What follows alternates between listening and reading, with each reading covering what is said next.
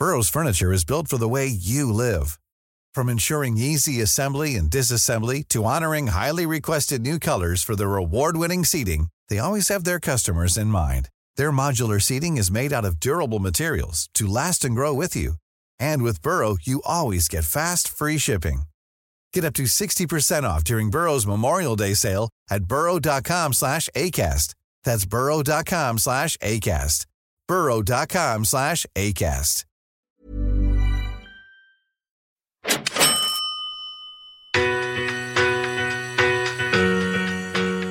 We looked at moving into a caravan and renting our home out for $350 a week, which of course is $18,000 a year, which we wouldn't have had at the time. So $18,000 would be a massive amount of money for us to suddenly have extra income if we lived in a caravan.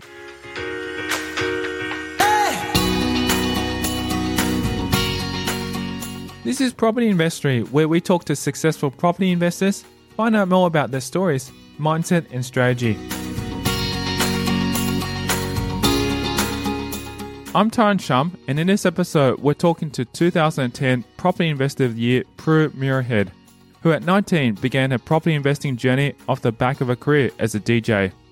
Now, she's the owner of Muirhead Property Management and currently has 18 investment properties in her portfolio.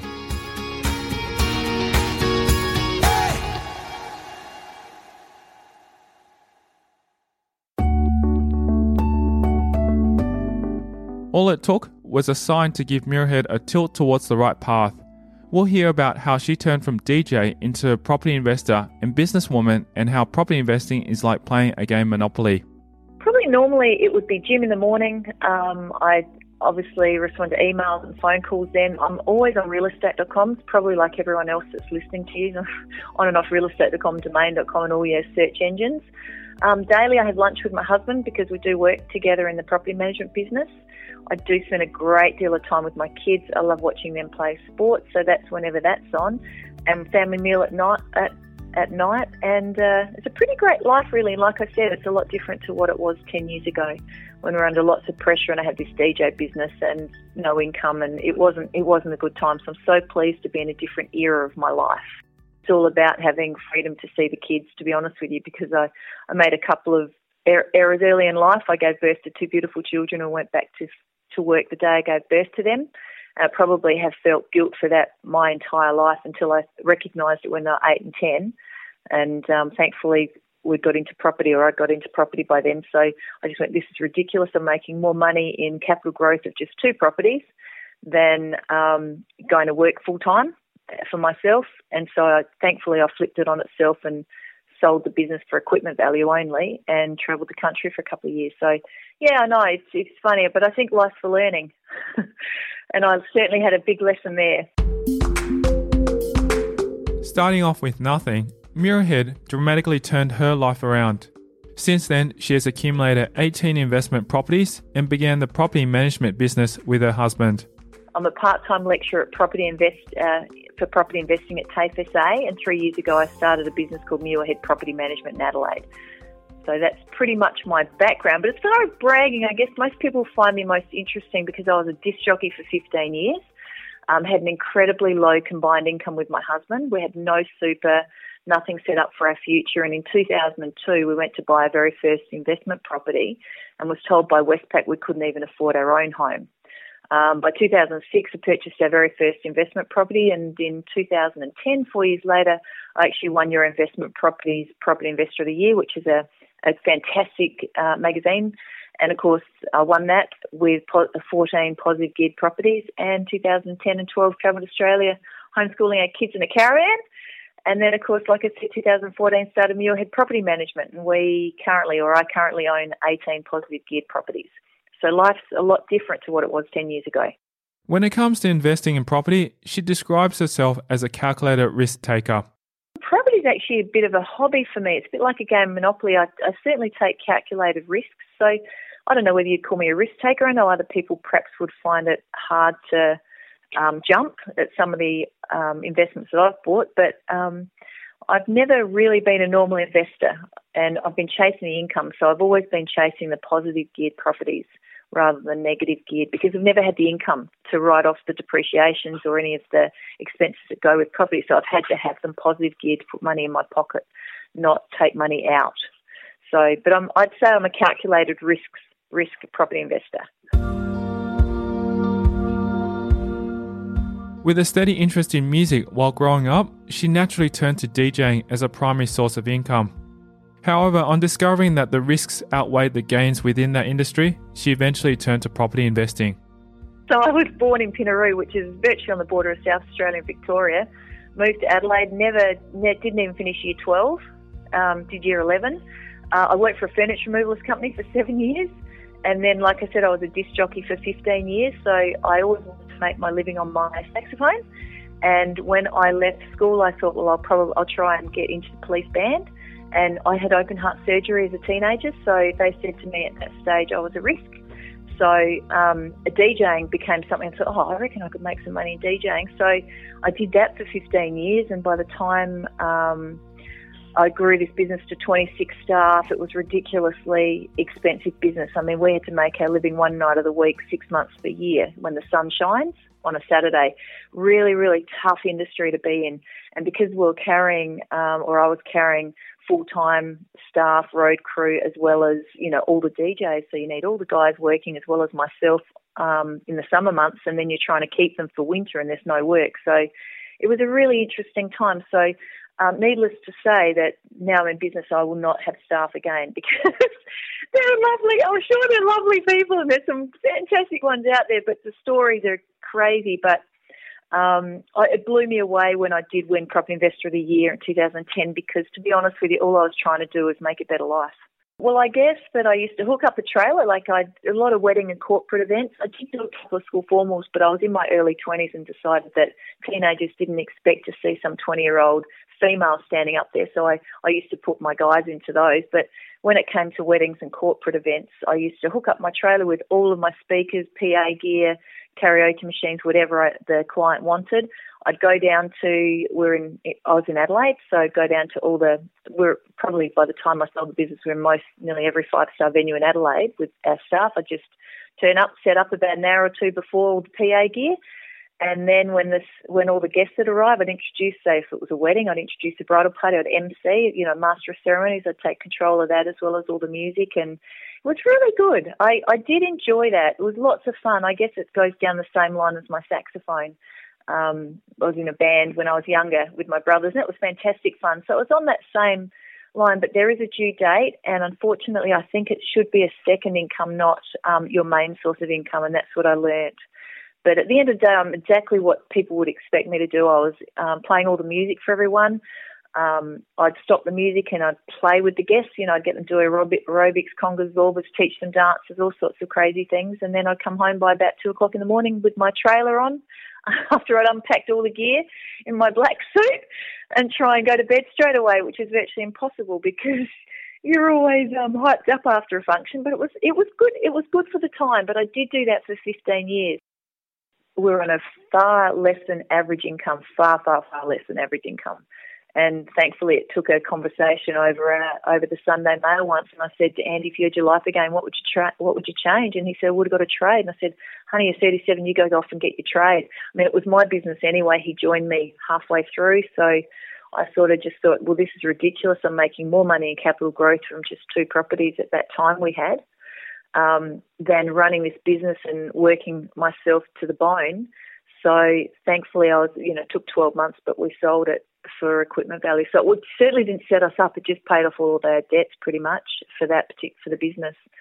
But, if I didn't take the risk in being a DJ and having that business, I might have found that I'd be working for a good income and I didn't have my back against the wall. It's when your back's against the wall and you don't have the income that you have to think of other ways around this. What am I going to do? This isn't working. Whereas I think people sometimes when they're in a comfortable world find it too easy to just sit on their hands and do nothing, whereas I had to do something. Muirhead's parents had an unintentional impact on her while she was young. No, I've always been a really good saver. I can I can live really frugally, and I sort of always have, but I've just always been a really good saver, and I don't know what it is. But my parents were real estate agents, so I guess that's the backbone to it. But it used to drive me crazy. They used to talk about real estate around the dining table, and I used to hate it. So I think somehow that information did sink in. But they used to sell real estate, but in their sidelines, they used to buy blocks of units and put them on separate titles. That was sort of back in the 70s when most blocks of units were all on one title. So you could buy a block of units for a lot less than, so if you buy a block of 4 units, you'd buy them, if all of them would, if you times the units, say 200,000, if you had 4 of them, you'd think it'd be worth 800,000. But if they're on one title, you could actually buy them for, say, 600, 500, because, of course, less people can afford a $500,000 transaction than a $200,000. Does that make sense, what I've just said? English is not my my forte. But anyway, so they used to buy blocks of units, and in the end, they both retired at 47.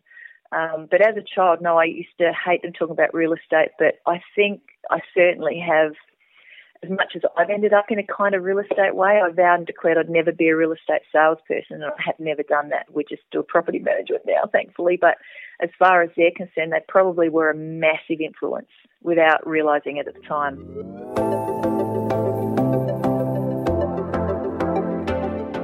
Coming up after the break, we'll delve into Muirhead's property investing journey. We were in an incredibly low income. We had no superannuation at all. And I recognised something had to change. It would end up with virtually nothing. How she grew her property portfolio.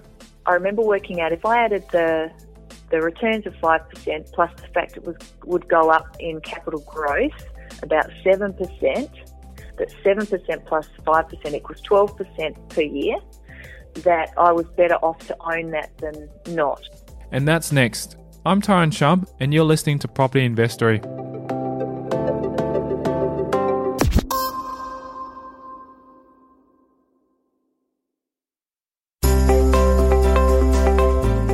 Are you looking at buying or investing in property? Unsure of where and what to buy? Many investors in the community have raised these questions frequently. That's why I've created a property sourcing service to help investors like yourself find investment opportunities at wholesale prices to add to your new or existing portfolio. I'm currently accepting expressions of interest. To apply, visit propertyinveststory.com.au. Now back to the show.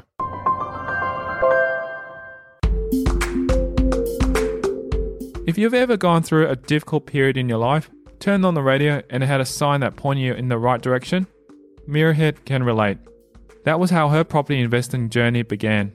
We were in an incredibly low income. We had no superannuation at all. And I recognised something had to change. It would end up with virtually nothing. And then in 2002, we went to buy our very first investment property, and Westpac said, as I mentioned, that we couldn't even afford our own home. So we had 1 month to work out what on earth we were going to do. So there we were about to hopefully buy our very first investment property, to be told you can't even keep your own home that you're living in, principal place of residence. So we had 1 month to work out what we were going to be doing. So we looked at moving into a caravan and renting our home out for $350 a week, which of course is $18,000 a year, which we wouldn't have had at the time. So $18,000 would be a massive amount of money for us to suddenly have extra income if we lived in a caravan. So to be honest with you, that's pretty much how the investing journey started. So like magic, there was this radio advert on about a week later, and it said, if you're having trouble loaning money, call us. And so I called them, and of course, the rest is pretty much history. They were selling, and back then it was quite easy to get low doc loans, low documentation loans, where you sign a piece of paper to say, yep, I earned $200,000, and it's a bit naughty, but I think it probably was $200,000 I wrote down, but I think at the time we were earning probably 20, combined. It was ridiculously low. So that's why 18 for renting our own home was going to be good. And so I remember Andy and I signed this document to say we're earning $200,000. So they gave us the equity out of our own home, because we'd bought our own home for, at that stage, we'd been in the same house for about 10, 15 years. So we'd bought it for about $140,000 at the time. And at that stage, it was worth about $350,000. So they gave us $100,000 or $150,000 in a line of credit. And with that, we were able to pay the loan off itself of the home we were living in, as well as putting a deposit on an investment property. So the actual line of credit, really all I was doing was trying to keep up the repayments. So just like any home repayments, because we didn't have the income coming in, I ultimately was using the lender to pay back the lender, if that makes sense. So I was going further into debt to pay back the lender to hold the house, knowing that our principal place of residence was going up at about a rate of about 7% per year. So each year that house was going to be, $15,000 to $20,000 more expensive compound, So I knew that if I could just hold on to everything, that in the long run it'd be okay. Her first investment property was purchased on a home turf, as many other investors are known to do. Taking a calculated risk, she realised this long-term investment would pay off. The first investment property is quite an interesting one. I think we all like to buy close to home, and I'm no different. So the first one we bought was just, the next suburb on from us. And it was a little two-bed house, and I remember it was on the market for $220,000. And at the time, the median house price in that area was probably about $280,000. Although this was a two-bedroom, it was fair enough. It should be well under median house price because it was smaller. And it was renting for about $220 a week, which is pretty standard 5% returns in Adelaide.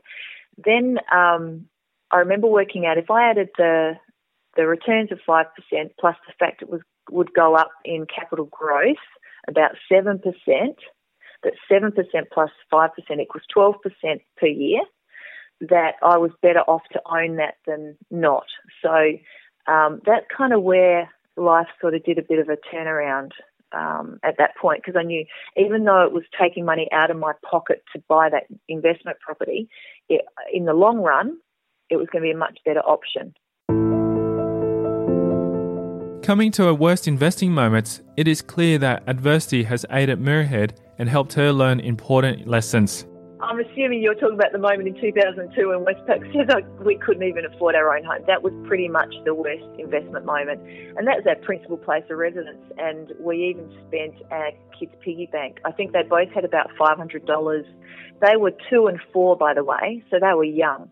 And they had, over their birthdays and Christmases, grandparents, whomever gives them cash every so often. So they didn't spend it at 2 and 4. So we spent it and bought, just food. It was just a horrible, horrible time.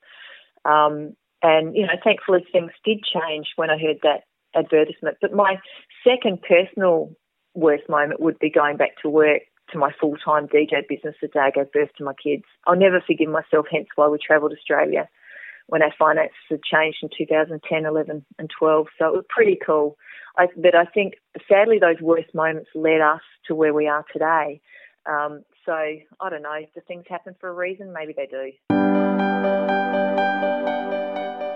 Everything clicked for her while lying awake in bed one night. So the DJ business, we purchased a bottom-end property, a commercial property in Adelaide, in the Adelaide CBD to run the business from. And it was an interesting time. I mean, I think outside the square, and I guess if you knew my portfolio, you probably worked it out that nothing's the same in what we own. But this particular one was a commercial building, and the neighbouring company, it was David and Goliath, their property was about 45 times bigger than ours, to give you some sort of scope on this. And they wanted us to sign over a right-of-way that we didn't need. So we could still access the back of our property through one half of the right-of-way. The second half of the right-of-way went through their property. And they were bullying us pretty much, wanting us to sign over this right-of-way.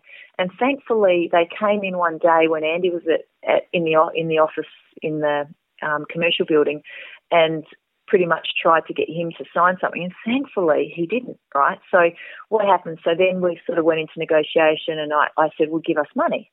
Because we didn't have any, obviously. So I'm thinking, well, if you're going to do something, it's on our title, give us money. They wouldn't give us money. And they were a car dealer. And so we said, well, give us a car. And they wouldn't. And then by this time, we'd already spent $3,500 on a solicitor. And it was just ridiculous. $3,500 to us was a massive amount because we just didn't have that sort of cash. And we knew that they could keep talking to us and it would just fold. So we stopped talking to them, and they came back about 2 years later And they said, oh, they're going to build a wall on it and then make us sue them and all this. It got really nasty. And I remember one night in bed, I went, oh, my God, land. You know, they want us to sign over some land, which is right-of-way because they were going to build over it.